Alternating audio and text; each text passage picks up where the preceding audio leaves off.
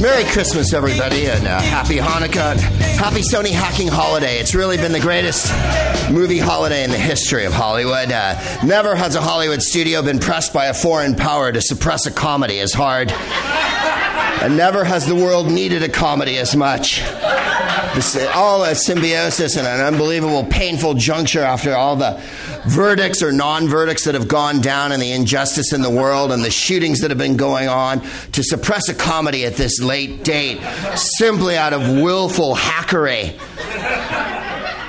Wow, what a shocking... Nothing was more shocking, really, than finding out 17 people at Sony make over $1 million a year. How much does it cost to go to a fucking movie now? How many movies could you make for $1 million? I'm just asking, like as a general, I don't want anyone to bark out. 16, but 5 of them would be derivative.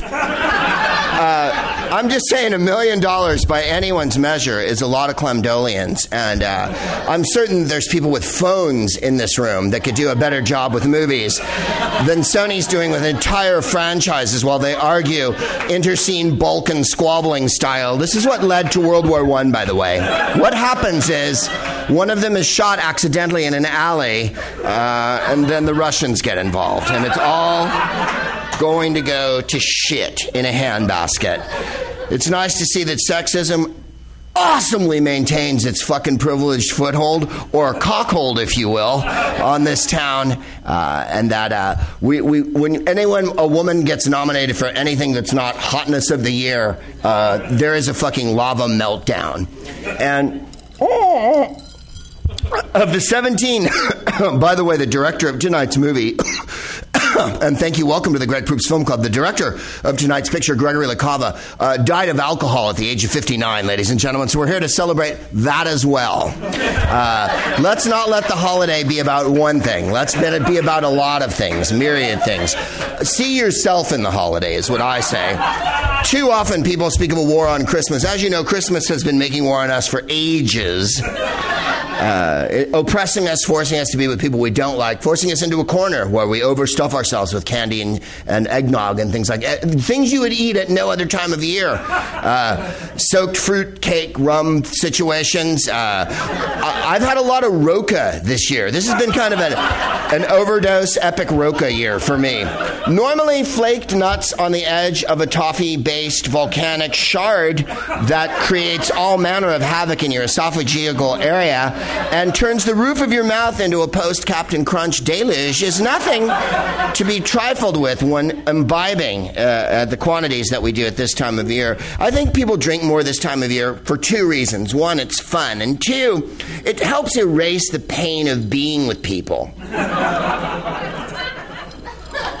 Because I'm joking, of course, but please, what I love about LA is that in this fucking toxic cesspit of Hollywood bullshit and unbelievable self-referential and self-serving mania, people take time out to hit on sentimental notes. And that's one of the things I love. When I said it takes the pain of being with people, someone went, oh.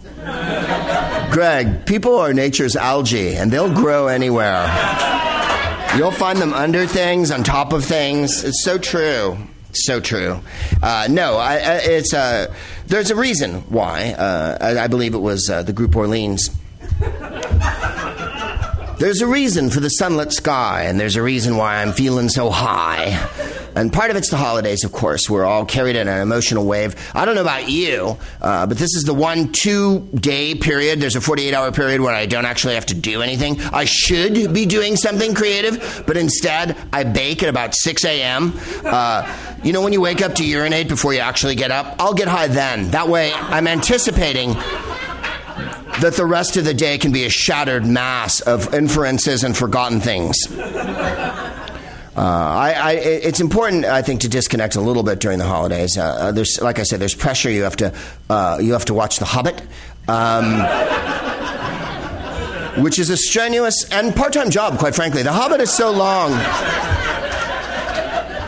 I don't know how Peter Jackson took a 150-page fucking book and turned it into the Bhagavad Gita or whatever. How did it turn into the Epic of Gilgamesh? It's so fucking long. I mean, I don't want to spoil the ending. I think they're going to beat the dragon. I mean, I don't mean to be Mr. Bummer. If you're listening, then the guy who went, oh, before is going to be like, wow. Not only did you say that you shouldn't be with people, now kids are going to cry when they listen to your show. Because so many children get up in the morning and download the Greg Proops Film Club podcast on their way to school, hoping to catch that coffee episode where we pay tribute to Pam Grier. As you know, my wife picks almost all of the films and has indeed picked this fine selection tonight. It's the 1936 classic by Gregory LaCava called My Man Godfrey with Carole Lombard and the irreplaceable William Powell. Now, William Powell in the Thin Man movies, which is a franchise that he ran down with Myrna and, of course, Asta. I almost said Fala. I almost gave them Franklin Roosevelt's dog, which would have made the movies even more important. Imagine if you made a series of lighthearted comedies where people imbibed and solved crimes, and at the same time the president's dog was there observing. I think Obama could have had one called Smokey, We Hardly Knew You, or whatever. I don't know what Obama's dog is, but I would have called it Smokey because he keeps pretending he quit. And if you can't light up during the ISIS bombardment, when can you fucking light up? Am I right or am I right? If he didn't light up after Eric Garner, I'll be a bobtailed fucking possum. I'm going to go outside for a minute, Michelle. I know what you're doing. Folks, they need help.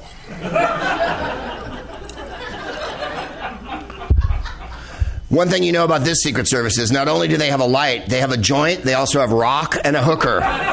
The Secret Service is the most privateering fucking group of ne'er-do-wells that have taken to the seas since the Spanish Main in the 17th century. The only thing distinguishing this group of fucking creeps that are in the Secret Service from the pirates of then is there's less awesome gold earrings. There's more school ties and douchiness and guys named Brick and Dan. Yeah, it's Gregory LaCava. I spoke erroneously earlier this year when I said Mike Nichols, who is swirling up in the heavens with Harold Ramis, hopefully concocting a script of rare wit.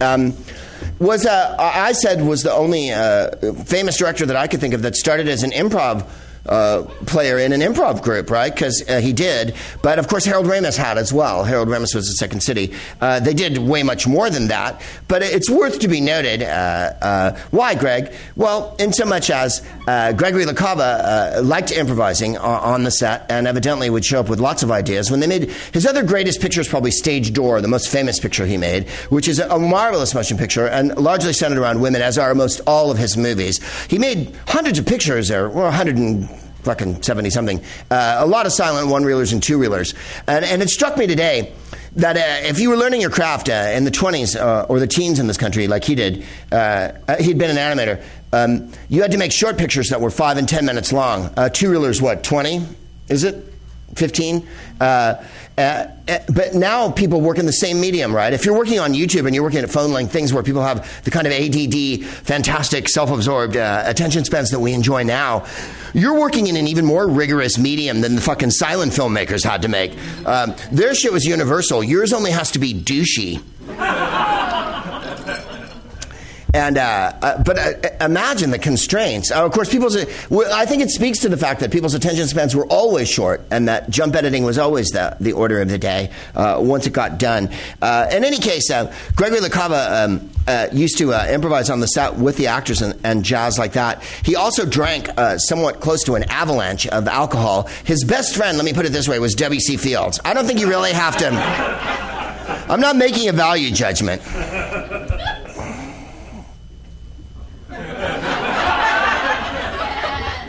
I'm saying that friends are very difficult to come by in this town, and that if you find you have something in common with someone, it's almost imperative that you spend some time with them, quality time. I know, I love you too. And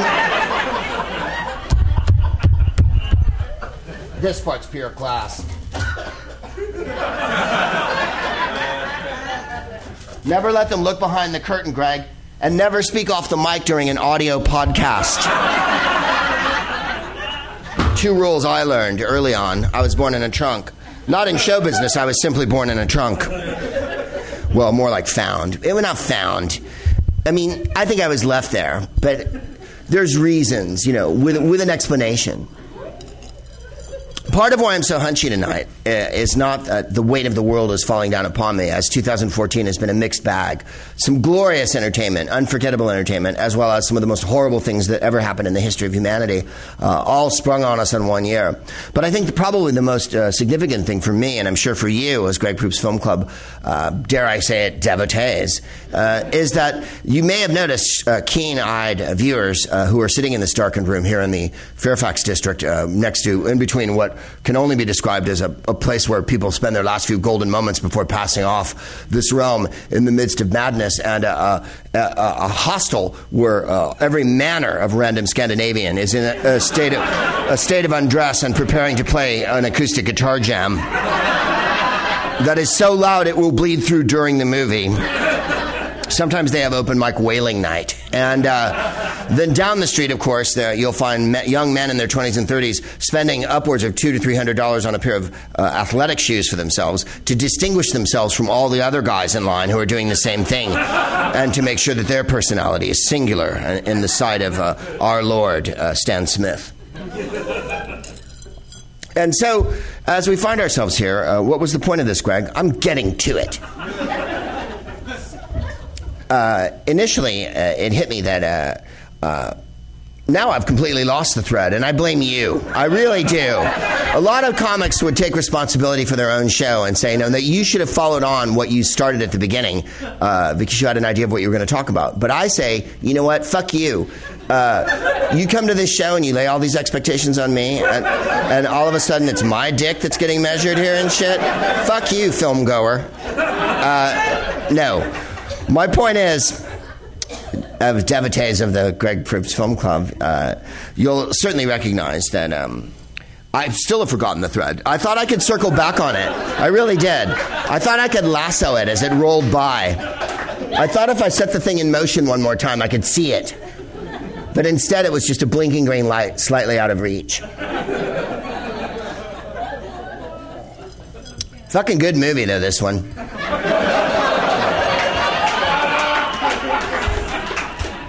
And because I'm a diligent studier of the cinematic crafts, I have two things to say. One, you can watch it for free at home. For those of you who are listening out there and have downloaded it, it's on www.snagfilms.com. Stroke films, stroke title, stroke my man Godfrey. Actually, it's my understroke, or what do they call those? Score? Underscore. Well, ease up. Wow, how attentive you are to everything that happens on your phone and computer. You know, when I'm doing sand drawings at my house in the afternoon, I smoke a strawberry hookah, and I wear a little tank top that has rainbows on it. And it allows me to commune with other people. Oh, the very ones you said at the beginning you need a drink to guard yourself against? Yes, those people. Because people are the miasma and the garden. People are like Kilauea. Scary, but every once in a while they explode and they're all over you. And as I do these things in my yard, I realize that the phone is but a scutcheon and only a tool. The phone does not write the fucking symphony. The symphony gets written up inside Beethoven's globe. And you are only the conduit with which Van Morrison writes a Christmas song. Title... my_man_Godfrey. Snag Films, I guess it's called. And it looked like a good version. I'm trying to get people free versions to watch over the interweb so that you don't have to pay for it, one. And two, when you're listening to this show, you can quick flip over. And you should cue it up now because we're getting ready to launch here. You still haven't remembered it? I kind of did. Yeah, it is. Sorry, I was answering something that was on my phone. That was terribly rude of me. But I did it verbally, which made no sense at all. So the person who actually asked it to me in a text form is going to have to wait because I actually said, yes, it is, to the phone. Because I think I'm in a Star Trek episode from the 60s where they would go, computer, and the computer go, yeah, or whatever. And he'd be like, computer, and then be like, yeah, and then whatnot. I was just excited to see DeForest Kelley at work. I mean, I love Night of the Lepus. Shut up! Does anyone know how to make your phone die? I dropped an old one in a toilet once, but it was a razor. Do you remember the razor? And I had to go to a place. Talk about Christmas. I went in a sleigh, and Cleavon Little was driving that sleigh. It was very much like the first Waltons episode. It was pretty interesting. When I got there, Ralph Waite was there, and we had nog and cider and whatnot. That was what I meant to say at the beginning. There's not a lot of holiday times when egg-based drinks come to the fore. Halloween doesn't have like scary egg thing. But at Christmas, you're actually expected. The Jews knew everything about Christmas. First of all, they invented it. 2, they wrote all the carols. 3, egg cream, which has no eggs, nor does it have any cream at all. If an eggnog was like an egg cream, refreshing and slightly chocolatey, with some Fox's You Bet syrup in it and whatnot, then you'd be like, this is the best Christmas ever. Instead of, I hate my Uncle Ralph. I hate him. Why does he have to say N-bomb and shit like that when we're trying to have fun? I don't want to watch the Lions lose again. I hate Christmas. I hate it. These socks blow. They're itchy. Right? Instead of, oh, I love those kind of chocolates. They went to See's Candy and they got me a whole box of dark Bordeaux. Thank you.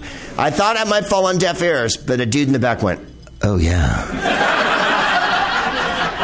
There's only one reaction to a dark Bordeaux reference, and it's, oh yeah.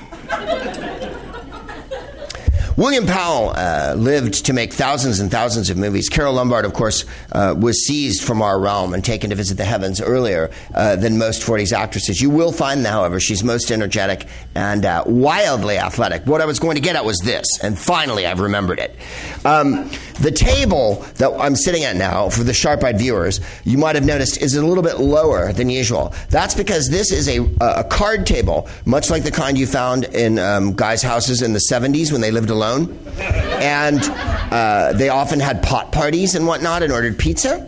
Also, what happened to the gigantic, majestic wooden table that was made of the richest ebony hewn from the forests of Sumatra? Well, I shall be frank.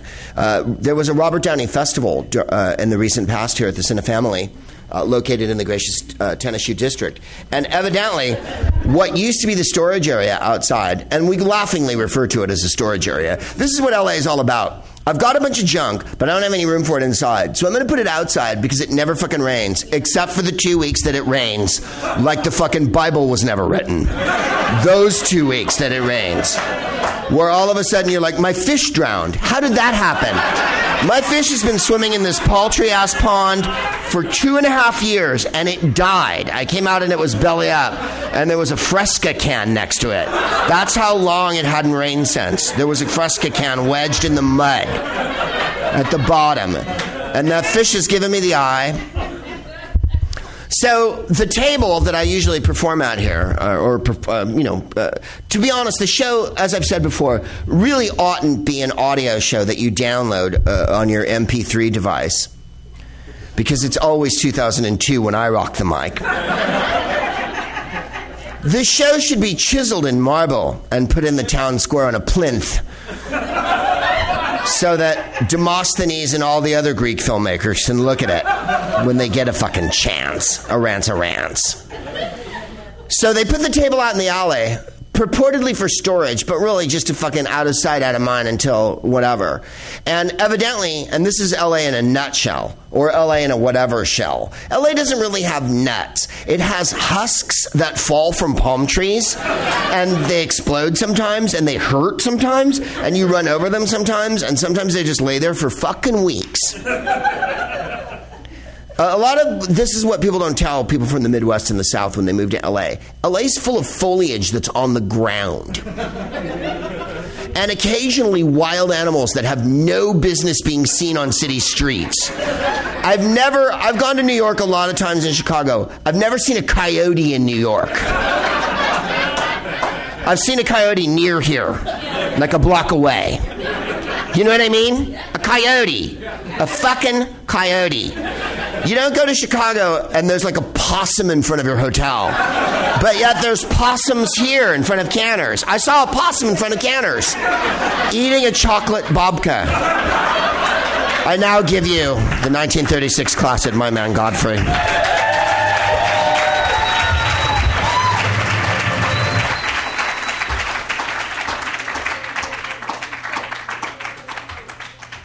Wow, what a swell picture.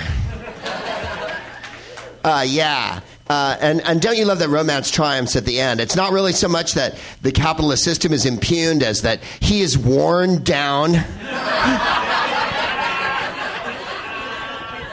He can no longer resist her obvious charms at the end of 2 hours, which is something she knew from the beginning, and he as a man had to learn, like in all romances. Did anyone catch Carole Lombard's frame? Ouch! Right? She's a total athlete.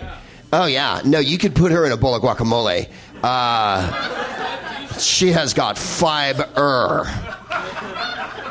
We wanted to show this picture for several reasons. One, because it's delightful. Two, at this season of giving, on this particular year in 2014, where it's become unbelievably obvious that the 1% has no truck with helping any other human on the face of the earth, and that this has been really one of the most revolting years. Let me put it this way. During the Christmas season, Dick Cheney came on TV to support torture. So that'll tell you everything you need to know about how the rich feel about the rest of us. So I thought it would be fun. Jennifer said, let's show this picture because this is a picture that shows rich people. Obviously, he saves them at the end, and they're redeemed by their own sense of conscience. Even the mother almost has a moment of self-actualization when she realizes that Carlo's gone through the window and that maybe things will be a little different. But their own venality is surpassed by their zany madcap behavior, which is their saving grace. If this is a Frank Capra movie, he marries the maid. If this is a Preston Sturges movie, they all get in a plane and fly away. If it's a George Stevens movie, she ends up on the cover of a magazine and he gets his own radio show. But it's not. It's a Gregory LaCava movie, so she wins and they get married. It'll all be over in a minute. The entire depression is solved. The idea, I like when he says, what are the dividends, Tommy, the British guy, and he goes, Tommy. He goes, 50 men have housing and 50 men are employed during the summer. And isn't that enough, right? And thank you for someone laughed in the back. That's the fallacy of this movie because no person of wealth has ever thought that way. What about Bill Gates and Warren Buffett? Really? We're at a medieval level right now where the people who have all the money in the world are about this many people, and then there's everyone else in the fucking world. And believe me, there's enough money to solve every problem in the world if those people who had the money would spend that money. But they're not fucking going to. And that's why we have to have movies. To help us get through each day. And alcohol. And all the things that we have, candy, whatnot. And each other, because we're going to help. I was reading something today by Rebecca Solnit, who's a San Francisco author. Normally this is where we have a discussion, but fuck it, I'll do some talking tonight, and then we'll all fuck off. Rebecca Solnit is an author from San Francisco, and she was quoting something Ursula K. Le Guin said. Now, Ursula K. Le Guin is a noted author who wrote a lot of science fiction and a very cagey and candid woman. And she said, canny woman, rather, not cagey. She said, once upon a time, it was impossible for anyone to believe that the age of the divine right of kings would ever end. But it fucking did end.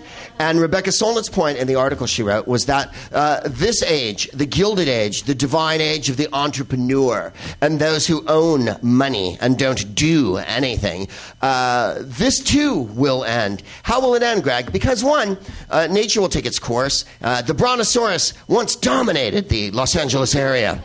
And secondly, you've seen what's happened this year. And the most exciting thing that's happened this year is that all around the world, including here in Los Angeles, people have got the news, and that's enough. No one believes anymore. There's always going to be, the defenders who will stand up and straight up defend racism, brutality, inequality, and inequity in the world. They're being paid to, and they're part of the bought and sold co-opting that is humanity. So many of us are so willing to bite off a big hunk of, if you'll pardon the expression, dick, and gnaw on that vigorously in order that each day may be more comfortable. I'm as familiar with that as anyone else. But at the same time, you've seen that the entire world is completely up in arms over the state of things. And I think that's the beginning of the end. The rich need to look behind them at all times, because the sound that they're going to hear is the grinding stone sharpening the guillotines, and whether they're metaphorical or real. And I think that's what gives me hope to carry on each day when I wake up in my dolorous haze. I thank you very much for coming out tonight. We'll be back next month. I don't know what movie it'll be, and I don't know what date it'll be, but it'll probably be Igby Goes Down, and it'll be in January. Thank you very much for coming to the Greg Proops Film Club. Good night, everybody.